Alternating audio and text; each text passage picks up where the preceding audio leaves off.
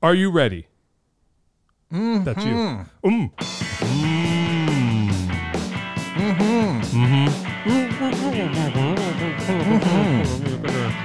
Connecticut Valley's Music School of Dance in Peckman, and take a right and left, go over the bridge and left and right. John Peckman Podcast, Connecticut Valley School of Music and Dance. Go over the bridge, go through one set of lights, pull a Yui, park in front of the store. Have your own podcast. Clean your room. Mm-hmm. Shut your mouth. Open your mouth. Actually. We're here, a repeat performance.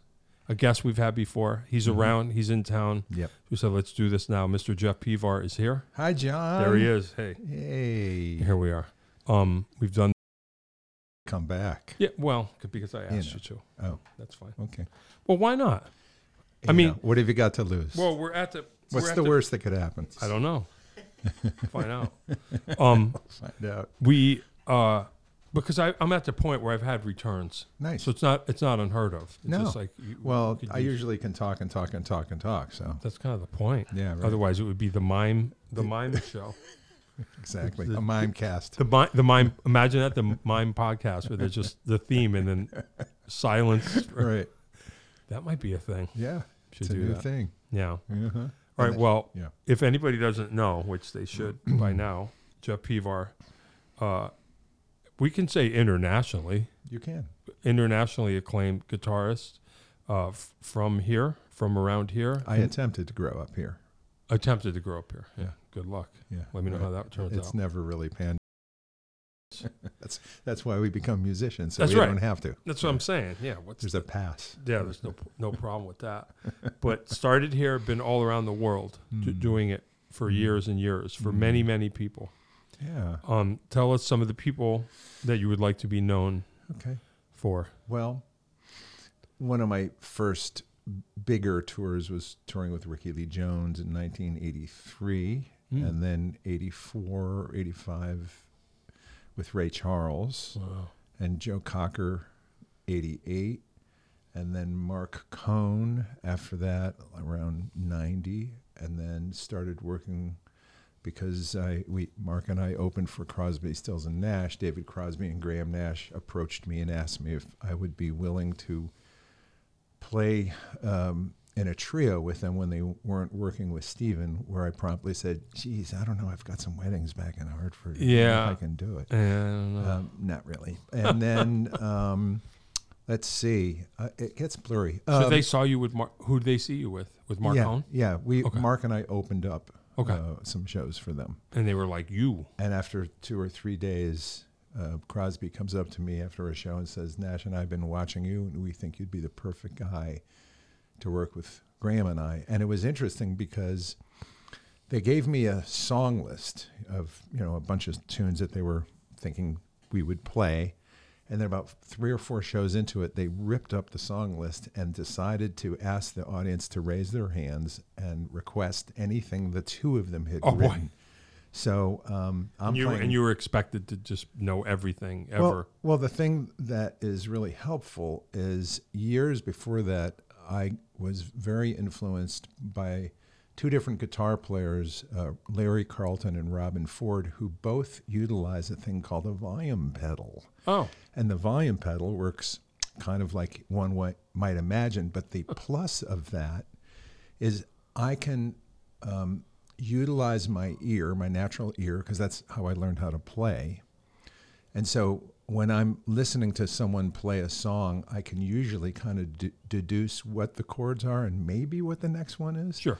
But if I'm playing with another musician who knows what the next chord is and they're going to hit the downbeat, I don't have to hit the downbeat. So you're Mr. Beat 2. So yes, So I could get Beat 2 Pevar. That'll be your name. Well, and the thing is that the guitar, when used with a volume pedal, is now a symphonic instrument. It's not just twang. Wow. It's so you develop like almost a different style. It's like style. Cello, violins. Yeah. So with a little delay and some effects or whatever. So I was able to just kind of float in and out in an ensemble with these guys, and they were so thrilled. And then by the time solo section came up, you knew the chords, That's and right. now you're just playing. Now you're going to just blow. And not even like I know all the chords in the songs that I'm playing, now. But in reality, here we are. We're having a conversation. We had no idea what we were going to talk about. Wow. I came down here knowing that sparks will fly because we are two reasonably intelligent young men. Young. Some of these things are true.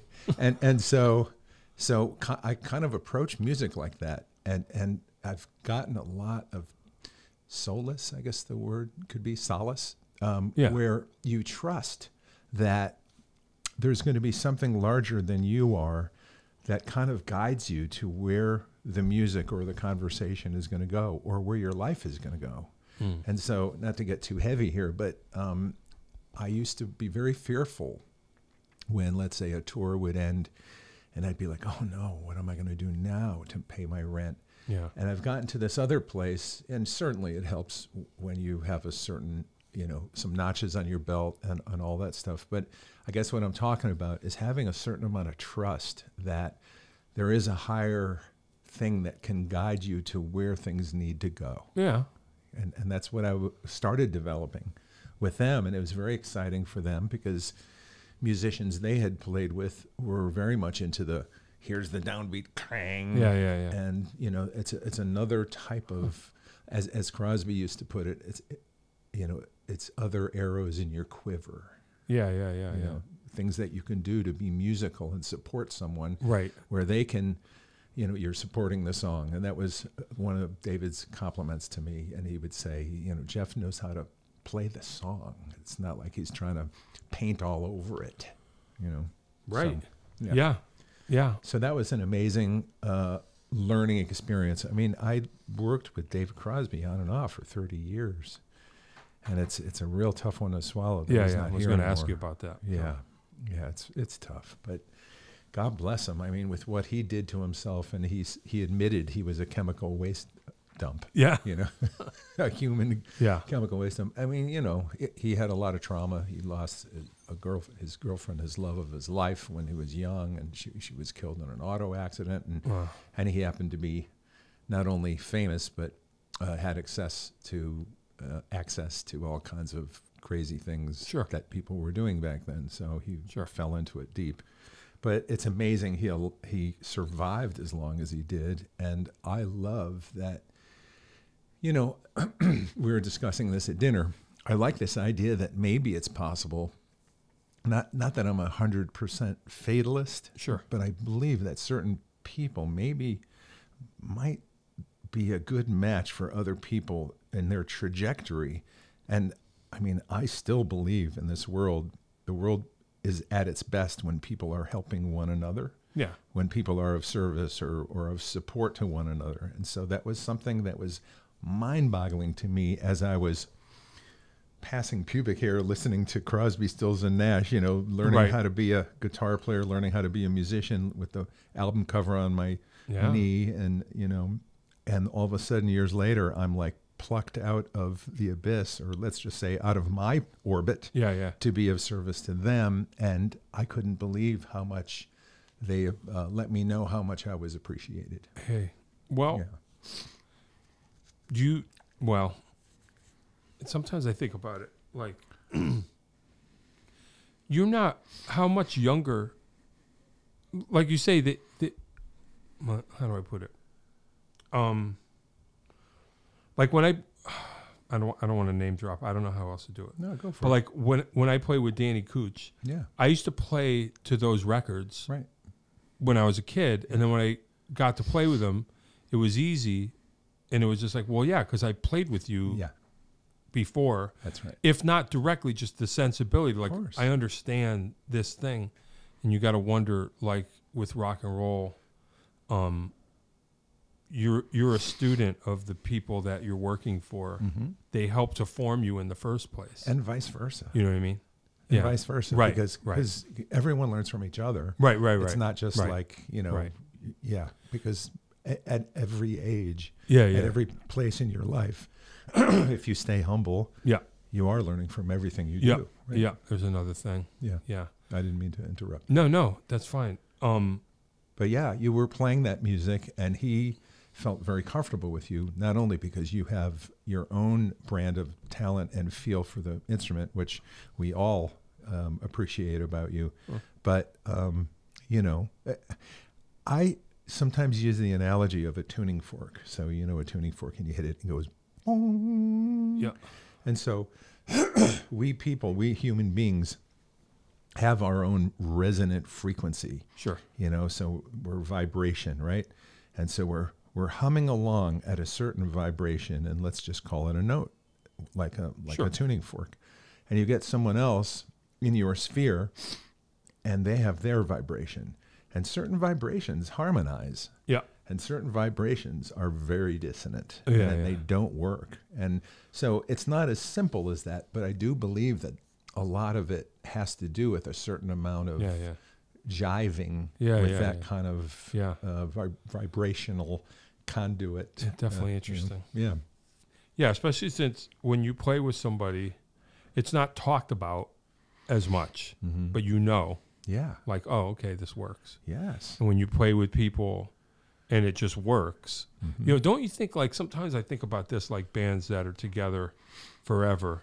Right. Like Cheap Trick, one of my favorite rock and roll bands. Nice. They've been together since high school, some of them. And you just go, well, I could see why, because you're just like, I'm not going anywhere. Like, we got this thing going. Yeah, it's easy. Well, yeah, and it's just like we don't question it. Right. Whereas we've had to learn to play with a lot of different people. It's a whole different thing, kind of, is learning how. It's easier for me, I think, because as an accompanist, that's my natural role, is it just kind of like, let me lay back and see how it's going, play along to it, and then feel like, okay, do I need to help shape this or not?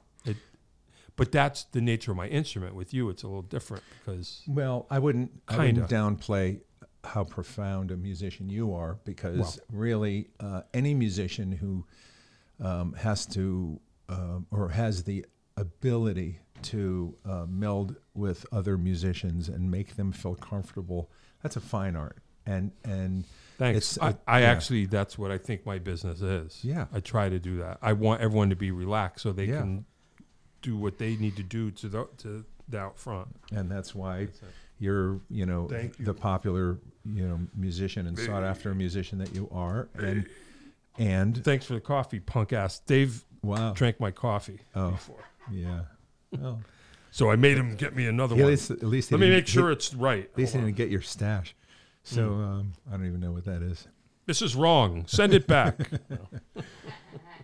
But yes, admittedly, you know, each instrument, whether it be guitar or drums, has its own sense, its own dynamic range, and what is involved with being able to work with other people. And I am very challenged, you know, and I say that in an exciting way, that the challenge of kind of meeting someone, and certainly someone that you respect their music, and learning how to best, you know, kind of support what it is they're doing, and also bring your light to their vision, because that's something, of course, you know, to do this stuff, we have to take pride in who we are and what we do and what we could bring, you know. So each opportunity shows maybe more or less of how much they want you to bring your own flavor into it. You know? And then also knowing how much do I bring, how much don't I? That's part of the gig too. Yes, it is. I mean, I feel like, at least from my standpoint, when I first started playing with you, I felt like that I wasn't, that I felt like my chops, what I perceived as chops, weren't at the level that I felt like they should have been. So I would be uptight, thinking that, like, I'm not measuring up, but I'm going to try. And then I think over the years, we built something. Like, you came to me, and I was like, oh, I can actually be myself. Yeah. Like, I don't have to try, because I was like, uh-oh, what happened? Are we good? Yeah, I just got to put the feed off the... Oh, why? What do we not? Is everything cool? Yeah, no, Okay. I'm just going to plug this in over there. Gotcha. Feed into the camera. Well, I never felt... But you know what I mean? Like, I'm do. happy it got to a point where, like, I'm like, oh, okay. Yeah. So I can be myself. I don't have to try to be something else. And I was never at a That's place where I felt that way. And in fact, so in a way, that was all in your own filter, you know. And Hey. not to say that I haven't played with, you know, drummers who are fancy and know lots of polyrhythms and this and that. But you know, my taste and my path has led me to actually really enjoy not cluttering stuff too much, you know? Right, which And- is what yeah. I'm most comfortable. I Yeah. like to start there, and then Yeah. if you clutter it, you're making a statement of clutter, Yes. as Yeah. opposed to the other way around. I'm Yeah. always fighting for the flat place. Yeah. where Well, the flat place is great Yeah. because then there's all this oxygen in the arrangement. I hope And so. I like that. Yeah. You know, it's not like you have to spell it all out. You know, it's not like you have to play everything you know, and it's not like Right. I mean, there's something. It's kind of like sitting around a table and having 6 people shouting at each other versus, you know, there's like just this kind of respect for Sure. all the space. You know. Yeah. Yeah. Yeah, no, I dig it. Yeah. I dig it. Yeah, I appreciate. I figured it out after a while. I was like, oh, okay. I don't have to try to be impressive. No. In fact, that brings up a phrase that a dear friend of mine said to me. There's a keyboard player who I met very early on in my trajectory, Michael Ruff. He's from Manchester, Connecticut. we'll talk about it. Michael he was Ricky Lee Jones's band leader, and he got me my very first tour with her in 1983. But he had said to me, and here's this kid, and at the time he was a kid, and he was like 15, playing like a 50-year-old jazz master on keyboards. I mean, Yeah, right. he just had the gift, right? And he says, Jeff, you know, I see you trying so hard. You know, you don't have to try so hard. You know, just accept that you have the gift. And Yeah. it took me a good 20 years to even Huh. get close to understanding what the heck he was saying. But over time, sure, you know, once you have a certain amount of facility and you can relax a little bit with, oh, well, I know how to do it. I mean, I can get around a little bit, you know. So, but there's this idea of like, yeah, maybe if I'm trying, I'm not in that Zen place of really Right. taking it all in, and not just that, but I love this idea that if you put yourself kind of like follow the force, Luke, if you put yourself in that Zen place, then in fact the music is playing you. You're not playing the music. You are a part of the organism. You're a part of the amoeba just moving around with it. And so if you're so busy in your own ego and your own head of like, oh, I should be doing this and then that fill and play the bell and blah, blah, versus just like after a while. And some people like Michael, that happened really early on, and he was able to say that to me. But it's such a profound statement, you know? Well, I think that it sounds to me like it's a confidence thing. Yeah. Because I would always feel like, you know, there's me and then there's this other thing. Like I have to qualify. Mm-hmm. And I don't know if you've experienced this, but as I get older, Every night. well, right. Well, I mean, I don't have a lot of things. I don't have a long career to point at, but I feel like I reach a certain point where you get old enough and I just go, you know what? I've been doing this long enough that I'm just going to express myself instead of feeling like, okay, there's a standard that I'm supposed to, I mean, I have my own standards that I never hit, never, which is why you keep doing it. But I just feel like, you know what? I don't have to prove anything to anybody but myself. There's not some imaginary, you know. Yeah. And also whatever, this is a whole other thing, but like we were talking about the other night, but like it just so happens that the way I play is all wrong. I play lefty, righty. So there's a lot of stuff that I hear people play that I can't really play anyway. So I created this whole style of working around it that is good. I'm just like, well, this is how a guy in his 50s plays now. That's the way I play. So just to kind of... And I always learn. I'm always trying to mirror what you're saying, at a certain point, you can just decide, okay, I don't have to be that judgmental thing. Right. I don't have to view myself in judgment. In fact, I can accept the fact that I'm a human being and I have limitations. We all do. But if I if I would consider stepping away from judgment and just kind of accept that I can only be who I am. I'm not going to be Steve Gadd. I'm not going to be Jimi Hendrix. Right. I'm going to offer what I have with my whole heart. Sure. And it's an offering. Yeah. You're not going to make everyone love you. You're not going to impress everybody. And that's okay. Consider this. Yeah. That's okay. Yeah. This is my offering, what I'm feeling right now. And so that's the kind of a place that I've been getting to in my life, to try to not be that, I'm just not good enough, or my hands didn't do what I wanted them to do, or I'm in judgment, or, Yeah, right. Because that's not good for anybody. Everybody wins if you're in a place where what you're offering is true, and it's in the moment, and you're comfortable with it. And in a way, I think it even communicates out more when you're comfortable with yourself. And you're offering this out from a place of, hallowedness and true, kind of being in that Zen place. Does that make sense? I think so. Yeah. Excuse me. Yeah. I mean, that's kind of the way I try to think about it, in some kind of way, coming to terms with it. And I fight with it, because I can't help it in judgment, in times when I'm kind of like viewing. It's almost like that idea of, like, I've heard when you die, you float above your body. Sure. While I'm in the middle of playing, sometimes I float above where I am. Yeah. And it's like, that's either, wow, you're doing stuff that, feels really good, Jeff. And, you're doing a great job, and wow, you're kind of in the flow, or, man, your hands are not doing it tonight. And maybe in another few tunes, you'll get in the groove. But I try to get away from that too, and just be in the moment. The more we can be in that moment, the more it's really true and it's connecting. Right? Yeah, definitely. Yeah.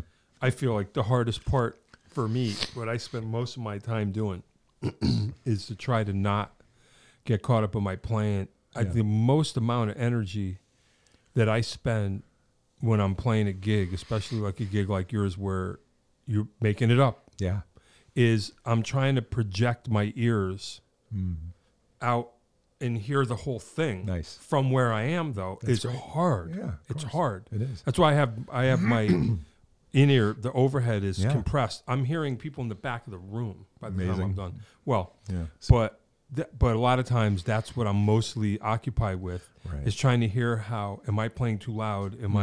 How is what I'm playing, the volume or the groove, how am I fitting into the thing?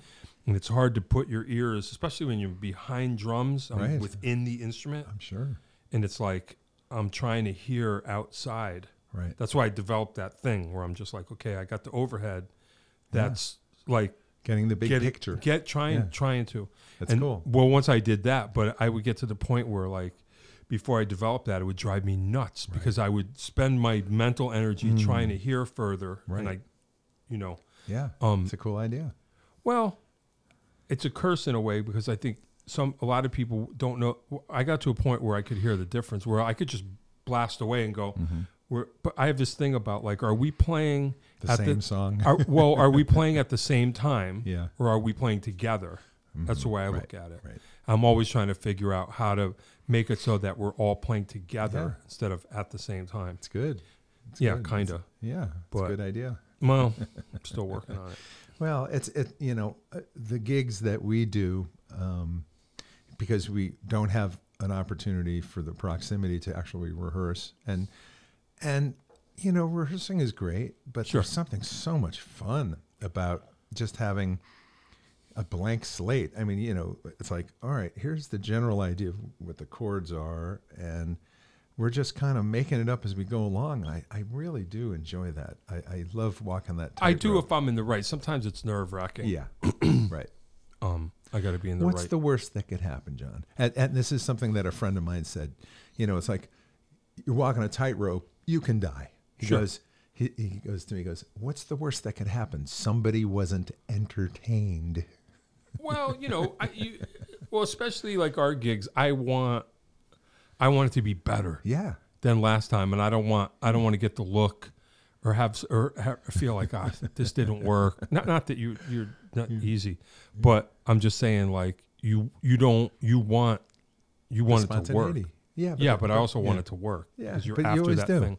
When it works, it's like, okay, here we go. But that's the thing. See, the thing that I enjoy is I get players we're on a level that chemically work usually, and I don't have necessarily much of a preconception of how it should be versus reacting Yeah, right. Well, maybe to that's what why everyone I'm like is doing. Yeah, So maybe if you're that's playing it totally differently, it's like, oh, cool, this is fresh. that. Oh, okay. You know. Yeah, yeah. So yeah. I'm totally open to that, and again, it's the nature of the beast when you're doing these types of shows where you don't have time to rehearse. You're working it out live. You know.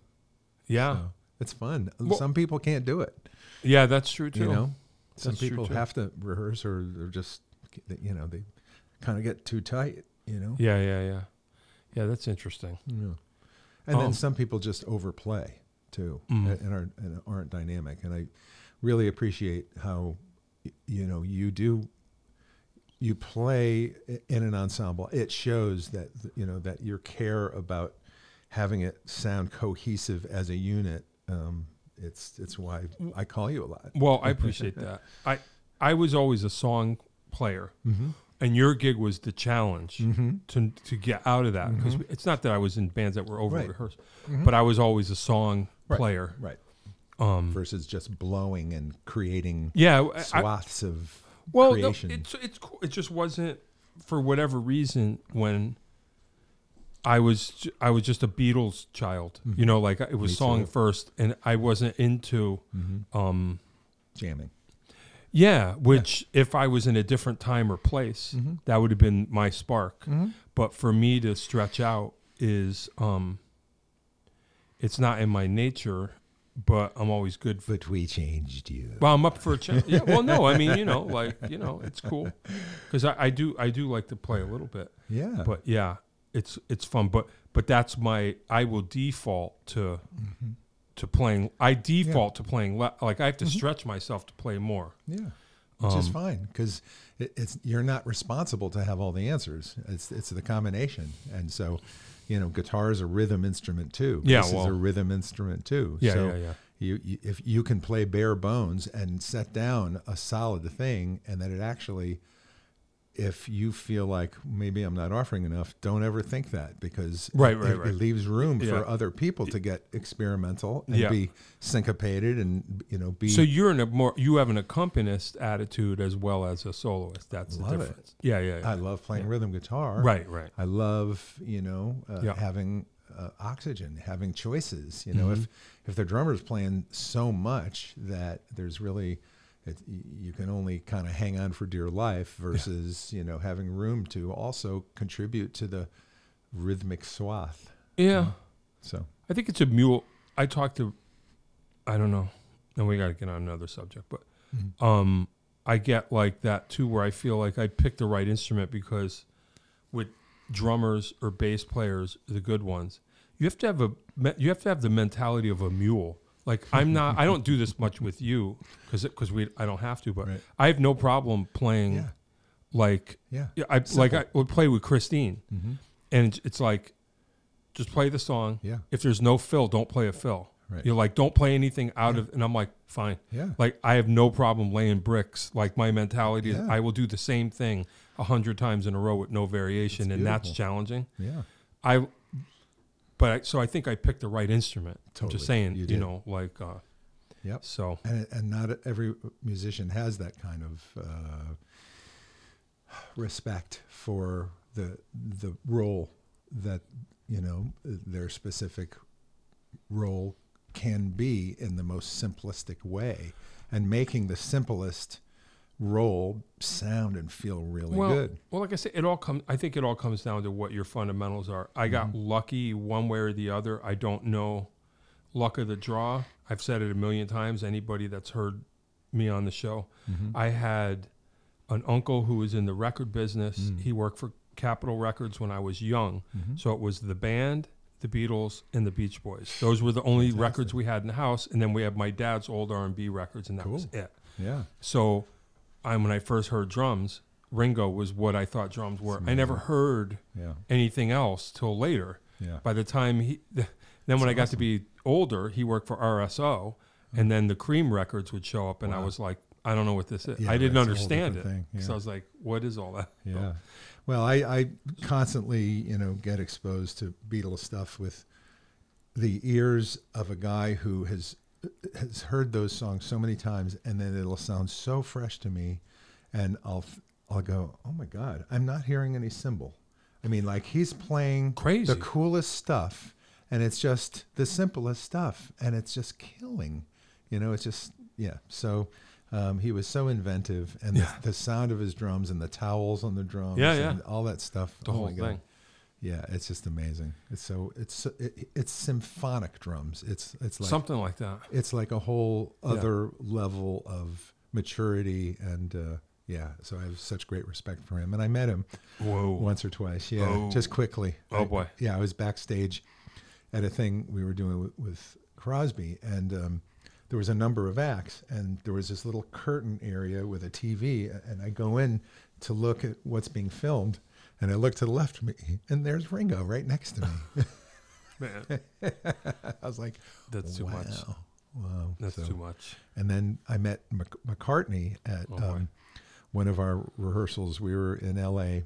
with Crosby and at Center Staging, and Paul and his band were rehearsing for about 5 days for their tour. Right. And we ran into him, quickly. And of course, it's just one of my biggest heroes. Sure. I mean, that whole band for Yeah, sure. yeah. But I love Abe, one of my heroes. He's one of my heroes. yes, yeah. Yeah. And I played with Abe in one of the bands that I was in with Jonathan Brooke. Oh, cool. But anyway, we exchanged pleasantries, and Crosby. Oh, and Paul said, feel free to stop by a rehearsal. We have for 5 days. And Crosby's like, yeah, well, maybe tomorrow we'll do that. Whoa. And so I'm driving to rehearsal. I wouldn't have slept all night. Well, I'm driving to rehearsal, and there's a version of My Country 'Tis of Thee that Michael Hedges, the beautiful, incredible guitar player, Michael Hedges, who also passed way too early, he had an arrangement that we did, and I learned kind of pretty much how he did it. Yeah. Gave it a little bit of my own spin, but I had this feeling they're going to walk in when we're doing My Country 'Tis of Thee. So, boy. But anyway, I don't know if it was the same day or not, because again, there was a number of days we were all there, but Sure. we decided to go over, and they have a bodyguard, by the door, and you don't go in Sure. until it's in between songs. And who walks out but Abe Laboriel's dad, the famous bass player. Yeah. And I had met him numerous times too, and so we said hello, and then they brought us in, and I'm sitting in the arm of a couch right in front of Paul, this far away.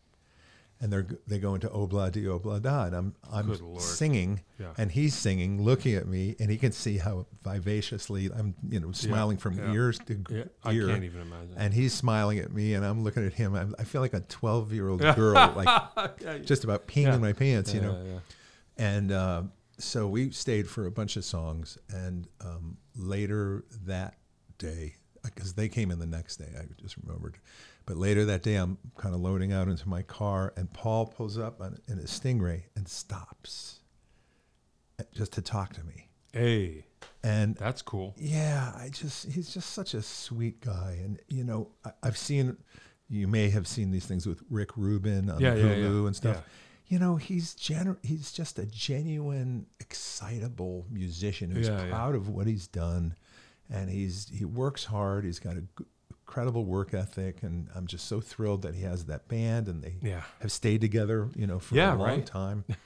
And I was just so happy to, see him be so vivacious and so sweet, and he was so nice to me. Anyway, the next day, that's when I had a feeling they would walk in, and we went through our morning thing, and then stopped for lunch, and then we go into My Country 'Tis of Thee, and I didn't even think of it. But the door opens, and they all walk in and sit on the couch. Just like you pictured it. Yeah, they saw us play for about 20 minutes, and I played a bunch of songs, and I had some really long solos and stuff, and I can't believe I'm playing for the guy who inspired me to pick up the instrument. I mean, Ed Sullivan Show, Beatles, it's like, oh, I can't even imagine. I want that. I want Yeah. to do that. Yeah, yeah. Me and a million other musicians my Wow. age, But oh my God. You got in the same room. I mean, Yeah. that's heavy. And I did pull out my phone, and I have a photo, which I found out later that you don't really do, but he was cool with it. Yeah, yeah, So yeah.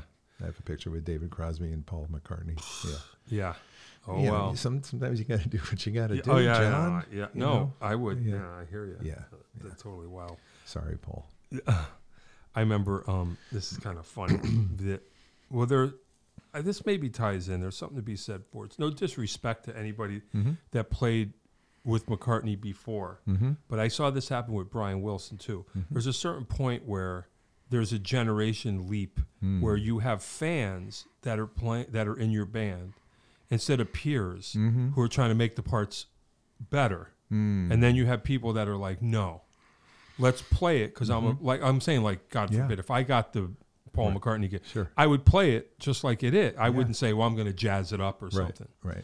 And for years, you would see McCartney before, like playing with peers, Mm-hmm. and it didn't work. Mm-hmm. And I'll never forget, I was my mom, not a musician, and but has some kind of ear she doesn't know how to explain. Mm-hmm. She calls me up and she goes, "Do me a favor."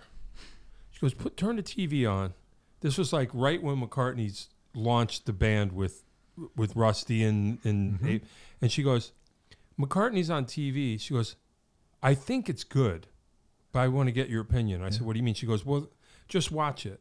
And I, turned it on, and I was like, "Oh, yeah, this is great." Yeah. Because you could tell that they're Beatle Respect. fan. Yeah. They're playing the thing. Yeah.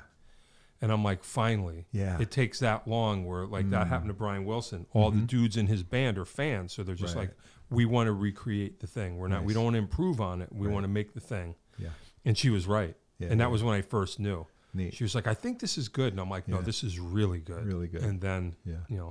I think that was a turning point, in my opinion. It's amazing. It's amazing. He's. That's probably what been happened with keeping the this going. Crosby thing. It was like, okay, this guy, whoops, I unplugged myself. I'm like, this guy's gonna play the gig as opposed to try to take it somewhere not inappropriate, but No. you're gonna stay in the lane. The thing that's cool though about David is that he didn't expect me to be Stephen Stills or Neil Young. He totally was open to me taking it where I was. Hey, that's cool. Oh, it was beyond cool. It was beautiful. So he dug- He he got dug your- into it. Yeah. I mean, he was like, How would you characterize how you're different from what he would have been expecting from Stills or Neil Young? well, Is there a way to? I put it this way: David Crosby, God bless him. Yeah. He was a big fan of like Coltrane and Okay. I mean, he loved all kinds of music. Yeah. He was kind of like me, Yeah.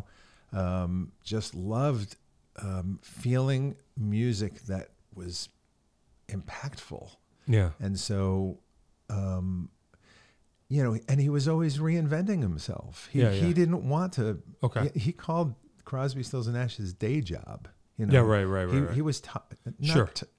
It's not like he didn't appreciate that he had the work. But you know because- what was expected of that scenario. Well, they and Graham too. They let me bring who I was to the band. That's nuts. And yeah, so Imagine I that. was, and I made choices to honor certain melodies. Because we're you're playing, a fan, is what I'm saying. You're not Totally. going to take it somewhere completely. like Wooden Ships. When that song starts off, I'm playing the head. It's like they call that a head Sure, when it's sure. a jazz Yeah, song. yeah. It's the melody. So Yeah. the guitar is playing this iconic passage, and so or the beginning of. We played the other night. We played Almost Cut My Hair. I play the Neil Young melody, pretty close anyway. It's not like I sat down note to note, but I always played that opening melody, and it's because I'm revering the impact of that melody, and it sets up the tune in a way where it's like, oh God, I know this Well, song. you as a fan, that's what Yeah. you would want to hear. Yes, that's that's how right. you would identify the tune. That's right. And the same thing when I'm doing this David Gilmour project. I'm doing the Gilmour project, and we're playing Pink Floyd. And there's certain songs, it's like the guitar solo in Money or the guitar solo in Got to do it. Comfortably Numb, in the middle section. It's like, What are you it's going to iconic. improve on that? Yeah. Well, you would only Right. not do it as good. I mean, the point is that people hear this song, and that's a huge part of the song, Sure. the impact of the song. So, Yeah.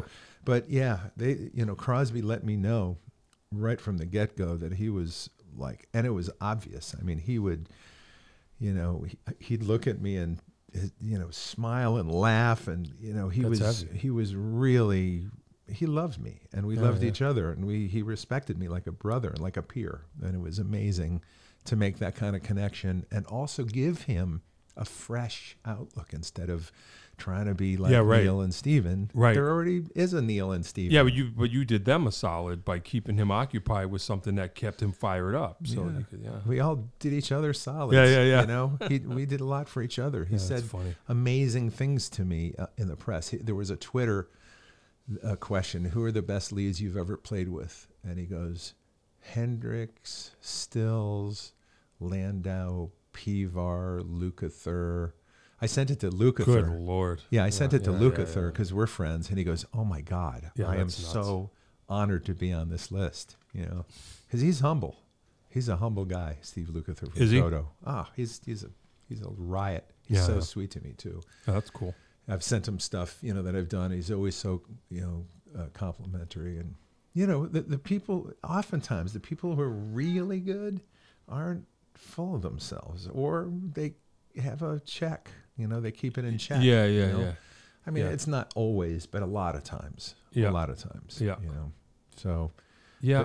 It was, I got to say, it was one of the best things that ever happened in my life. And, because David went to prison and he had drug problems, and he came out, and very shortly after that, our paths crossed. And I really felt like I gave him a new, fresh, thing. And to tour with him and Graham, because he and Graham at that point in time and most of their lives were very, very close until some other stuff got in the way of their friendship, which is tragic. But, things happen. But to be able to tour with these two gentlemen who wrote a lot of records on their own and were very, very close, and to be of service to their music. And, as time went on, as David told me, Stephen, kind of lost interest in moving forward with his music. David said, Stephen doesn't practice between tours. He doesn't even touch the guitar. So, So for me to be, and I don't know that to be true, and I have incredible respect for Stephen. I mean, but it's a different mentality. It's a fresh mentality. It's a fresh feeling. So he loved that I brought what I brought. And I have my influences, Larry Carlton and Hendrix and Jeff Beck and Robin Ford. So these are guys that, David has respect for too. So it's like no one can own the notes. And at a certain point, it's the soul behind it. It's like, I've used this analogy that sometimes, playing music, it's like a paper airplane thrown out to the world of an encapsulation of your heart, of your feeling, of your emotion, of everything that's ever happened to you. Oh boy. So there's the notes and the phrases that, let's just say a music student could go, oh, I'm going to learn these notes. Yeah. But, that's one of the amazing miracles of music, that it's kind of a little, a transportation device of your heart, of your intention, of your energy that goes into those notes. And so the communication that happens from there, it's kind of like the saying, beauty is in the eyes of the beholder. Yeah. One passage of note will nail someone to the wall. Another, the same passage of the notes will be like, whatever. It just depends on who's listening and who's hearing it and feeling it. Well, like you say, if the note, if it's resonating on the same. Yeah, I hear you. Yeah. I hear you. So I'm in such gratitude. And that's part of the reason why it's so hard for me, to accept that those days are gone. But, there's a beautiful documentary, CPR Through the Music of us, that I actually uploaded because we got signed to a record company in late 90s, and CPR, Crosby, Pevar, Raymond, we put out 4 records, and that stuff is out there, and the documentary is on YouTube, and the stuff I did with David and Graham, I recorded their last record with them, with an incredible band, Russ Kunkel and Leland Sklar and Dean Parks and James Raymond and Louis Conte. Sure. And there's a song on that record that I wrote with Graham called Jesus of Rio, and they decided to get some background vocalist. I think his name is James Taylor. Oh yeah, James Taylor. They got James Taylor to sing on my song.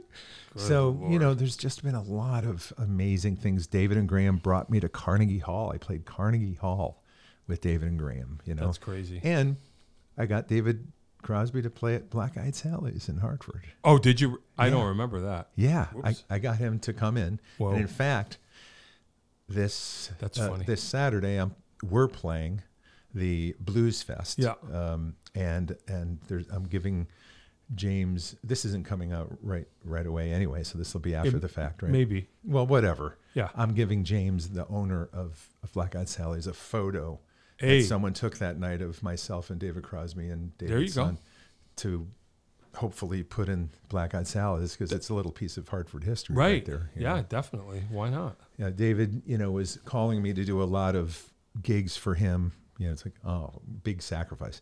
Right. You know, to do, we did a lot of benefits, and he would always, you know, compensate me for my time, but he liked to support certain political people, Sure. Senator Kennedy, and you know, women's rights, and cancer, and all these kinds of things. So Crosby said to me, "Look, Jeff, if there's anything, you know, you've done all these things for me. If there's anything I could ever do for you," and I go, "Actually, you're in New York, right? Yeah. How about Saturday night? I'm playing Black Eyed Sally's. Why don't you guys come down and sit in?" Hey. And he did. They took a car. That's amazing. And I got him to come up. That's pretty cool. Yeah. Yeah. That's wild. So, you know, ask. It never hurts to ask. Yeah, yeah. Yeah. I had this surreal moment. This is not quite at that level, but this is one of those moments where you're like, this is bizarre. I can't believe this is happening. So when I was playing with Danny Cooch, at a certain point, we ended up rehearsing at my rehearsal spot. Nice. In my hometown. So I'm like, okay, this is cool. And we're like trying to figure out what tunes to do. We're learning tunes. And he says to me, "Pecky, why don't you sing something?" You know, because I had a band and I was a singer. I said, I don't, you know, I sing punk rock songs. It's nothing you want. Well, let's learn it. Just show me some of the tunes you do. And I'm just like, this can't be. And I like, there's this Oasis song that I sing that I really like. And I'm like, he would have no idea what it was. You know, I played it for him. He goes, "Yeah, that's cool. Let's do that." So I'm like, here I am in my rehearsal spot that's a stone's throw from the house I grew up in, rehearsing an Oasis song with Danny Korchmar. Just That's bizarre. awesome. And he killed, and it was great. And he's like, "Yeah, put it on the set list." I'm like, this is bizarre. How did, I would never in a million years think that. And again, he was one of those dudes too that he was like, "Yeah, I like that tune. Let's do it." Yeah. Okay. He didn't think like, you know, I'm like an LA studio cat. Right. I'm like, he just was like, "Yeah, that tune rocks. Let's do it." And I'm like, this is bizarre. I love Danny. Yeah. Yeah, he's a cool dude. He's a great guy. Yeah, great guy. Yeah, he was really sweet to me.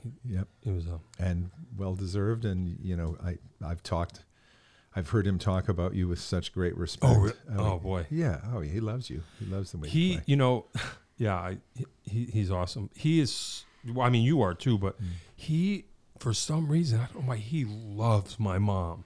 Yeah. Like when I would bring her to gigs, he was so nice to her. Oh my God. He would play at Iridium and he would go, "I got you and your mom tickets. You just come down and you're on the list." So I would bring my mom down to New York to see him.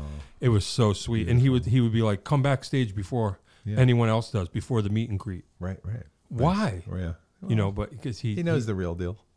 Well, whatever. But it was just funny. I keep unplugging myself. Damn it. Yeah. He's a great guy. So funny. I'm so thrilled that I had a chance to also play with him a bit. Sure. While he was living here. Yeah. A really good man. Crazy. Yeah. There's a really nice YouTube. We actually got asked to play an opening spot on New Year's in front of Marshall Tucker. Oh boy. Yeah. And you know, so I, you know, to make it worth our while, if it's just a duo, then, you know, whatever they're offering is more significant. Yeah. And, you know, I've been doing these types of things where I'll put tracks together. And so I've got, there's a video of us playing there's actually a couple videos. We did one of these at Don Odell's place in Westfield, and then there's one of Korchmar and I playing together at the Infinity where we're doing Natural Woman. Two guitars. Yeah. It's just beautiful, man. It's such, and like you know, I listened to a lot of those records, the James Taylor records and the Carole King records, and you know, the Section and I mean, Russ Kunkel was one of my first drum heroes. You know, when I was young, I wanted to play like that. You know, I thought that was how you're supposed to play. He's yet another one. He worked on some of our CPR records, and we toured with Russ when our drummer Stevie couldn't do it, and I just saw Russ 2 weeks ago with Lyle. Love it. Great. Yeah, it's just killer. Great to see him. Yeah, that's cool. Yeah. One of these days, I'm gonna call in favors. I keep saying this when I get my remote thing together. I gotta get people. Yeah, gotta get on. I'll reach out. Yeah, count on you. You're gonna have to pull some strings for me. I'd be happy to. All right, cool. Yeah. Tell me a little bit about what you're doing back home. You got something going on at your house or something. Yeah. So for the last 8 years or so, we've been living in this place in Ashland, Oregon, and it's called the Stone House. And the reason why it's called the Stone House is because there's a couple incredibly huge walls made of hand-placed stone and these huge beams, and this place is absolutely incredible. And we've been renting there now for about 8 years, and we can pull out all the furniture, and we could fit 90 people seated in our living room. And so, hey, that's cool. Yeah. So ever since before COVID, and we just started redoing them since COVID, we can present shows in our own home, which is just like a house concert at your house. Yeah, that's awesome. And I've got a set of Gretsch drums that Joe Montneri. I bought them from Joe Montneri years ago, and they sound amazing. And we don't always use, kit. Sometimes it's percussion and whatever. But and we've had friends who've been kind of going through on a tour would come through, and we'd book them in advance. But a lot of times we are creating different scenarios. In fact, my wife and I, besides doing our own original music, we have a funk project that kind of does more funk and dance and R&B. And then we also have a side project called Zeptrix, playing Zeppelin and Hendrix. And so we have one of those shows coming up. When are we doing our Zeppelin set? We keep saying that. I know. Well, we could do some on Sunday. Okay. With Guitarist. Yeah. In fact, I have a few songs. We almost did. There was a gig we played. I think it was right before the pandemic. Mm-hmm. Ingrid was there, and we played a whole lot of Zeppelin because we were just like, whatever. Yeah, well, she sings that stuff. We should someday, next time. Yeah, okay. You know what I mean? I would love to. Yeah, let's do it. I'm down with that. So it's actually, I got to say, it's one of my favorite things to do in my entire life, to have community. Now, it's not inexpensive. It's $50 a head. Sure. So you're not going to get, riffraff. You're going to get people who are like, and we sell it out every time. Sure. And we get people who are excited to be there, and you could hear a pin drop, not like playing the place we played the other night. And, people respect that this is a happening. Yeah. And people bring food. And so, we'll be snacking beforehand, and then it's in your own home. It's so beautiful to bring community like that in your house. Yeah. And so I got to say, I like to tour, and admittedly, after doing it for years and years and years and years, after you're in the 12th and 15th and 30th hotel room, it's like, this isn't as fun as just being in my own bed. Yeah. But that being said, as Crosby used to say, well, until we figure out a way to get you all to come to where we live, we have to go where you guys live. Right. Imagine that. But I enjoy the various opportunities that I have, and I don't feel that I have to be on the road to feel, a certain level of satisfaction, especially when when I'm not touring, we can do these things once a month, and we can have a different concept night each time. And whether it's bringing in a special guest where they'll do the opening set, and I usually make myself available to support them, whether I'm playing bass or guitar, or sometimes it'll be like Robbie Dupree came out and he sent us his song list, and I rehearsed the guys, and then he came in a day before and we ran it down with them, and so the guest will do the opening set, and then we'll do our set, and then the guest will come up and jam with us, and but it's different all the time, and a lot of times it's just us, and we have a lot of fans out there who really appreciate what we're doing, so that's a great thing. There's we have different situations. There's a friend of ours who owns this gorgeous place on the Rogue River. It's called Paradise Lodge, and it's inaccessible except that you could either take a jet boat up from the coast to get up, or you could take a raft down the river. And in fact, this place was built for the rafters. Early 1900s. Okay. Yeah, sure. And it was in disarray. And this guy, John Schleining, who's like a big, almost like family now, he took it upon himself to invest and get this place fixed up. And we do a festival out there every year. Hey, that's so cool. a two night weekend. Yeah. We just did one. We're going to do. He said, let's do 2 next year. So you guys are going to create a thing. Yeah, well, we're doing that. Yeah. And then there's the Brit, which is like the local Tanglewood. And Okay. so we just opened for UB40 Oh, cool. a couple nights ago, right before I got on the plane, the Oh, day nice. before I got on the plane.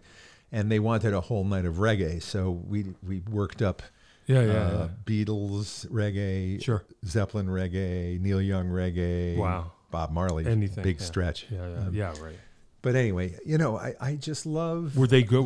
I love UB40. Were they good? I haven't They seen were them in years. really good. Yeah, I bet. I was very impressed. Yeah. A little I was into poppy them in for high school. my Sure. taste, but Sure. really very professional, and Yeah. it's a large ensemble. And, Oh, wow. oh my God! And they have a young guy who's singing who's just killer. Oh, that's cool. And the girls are screaming. I mean, Yeah, they got it going on. They really do. That's cool. I have great respect for any musician, even if it's not my favorite style. Yeah, Any group or musician who have the presentation, who have the professionalism, together, and they were great. That's awesome. So we keep busy out there, and I have a studio in Yep. my home. So I'm not only doing recording sessions for people, playing guitar and various instruments that I play, but also I produce. I've been producing some records for some people, which has been really fun and challenging. And so, a little of this, a little of that. Inger and I are going to Europe in September for 6 weeks, doing some shows in Denmark and in Holland, and in a bunch of shows in Italy. And I'm also going to be doing a night of talking about David Crosby and playing songs that we've written together in one of the famous opera houses in Venice called La Fenice. Whoa. And that's going to be a really exciting thing. He must have been a big deal there. Well, people in Europe really appreciate music, American music, Sure. and there's definitely a lot of fans there. And I have a friend who's involved with a nonprofit cultural music society who said, would you be interested in doing this? And I'm like, yes. Yeah, definitely. And then I'm also doing a 3-day clinic at the music school in Rome, the St. Louis Music School in Rome, where they're going to pair me up with their musicians of the top of their class. We're going to learn 4 songs of my choice, and we're going to perform them in a nightclub in Rome. Hey. While I'm there. So you're going to play the chicken, and what else? Yeah, right, exactly. No, I'm trying to figure out which songs. Well, that could be a contender. I want to run the gamut of musical styles. Sure. So trying to think of things that would be an opportunity for the musicians to spread, themselves through lots of genres. Sure. And also be something that I would be able to, that wouldn't be over my head. Yeah, right. All of this sounds like the chicken. Yeah, right. Yeah, exactly. Yeah, so we should go. I don't want to run out. Yeah. Because I don't know how we are on cameras. But, okay. all right. Okay. 'Cause we're creeping up on it. Okay. So, you know what? I'm glad you showed up because you're here Yeah. and you were due for an update.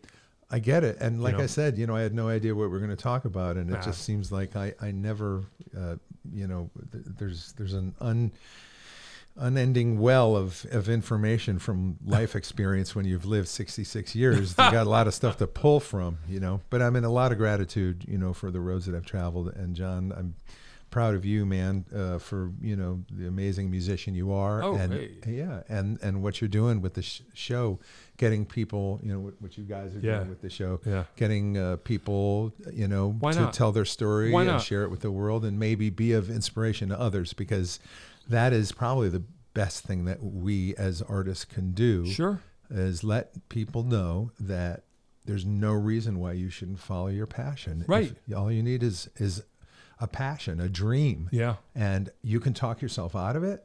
Yep. Or you could follow it. And imagine if you were more powerful than you could ever imagine to acquire the things that you want to do. And that's what I'm going to encourage everyone who's hearing this. Hey. That do not let the voice of like, well, I wanted to do this, but I would never be able to do it. Don't listen to that voice. There's another voice that you could listen to. So there's my closing statement. How about that? How about that for timing? Beautiful. Perfect. Yeah. Excellent. John Peckman Podcast, Connecticut Valley School of Music and Dance, beautiful downtown Portland, Connecticut. Come over the bridge. Move 1, 2, 3, go. I have to change it. I can't say that anymore. I keep stumbling. Jeff Pevar was here for round 2. Thank you. I appreciate it. Yeah, bro. And we are playing Friday at the Tiger. Yep. Saturday, the Black Eyed Sally's Blues Fest out on the green. And then Sunday with Scott Morawski at the Old Well. Guitarist. Yep. Guitarist. It's going to be fun. Yeah. Come on out, kids. If you hear this beforehand, come on out. Yeah. You know what I'm saying? All right. Hey, well, I almost pressed this again. I almost did it again. All right. Hey, thanks a lot. I appreciate it. Yeah, man. All right. See you later, kids. That is all.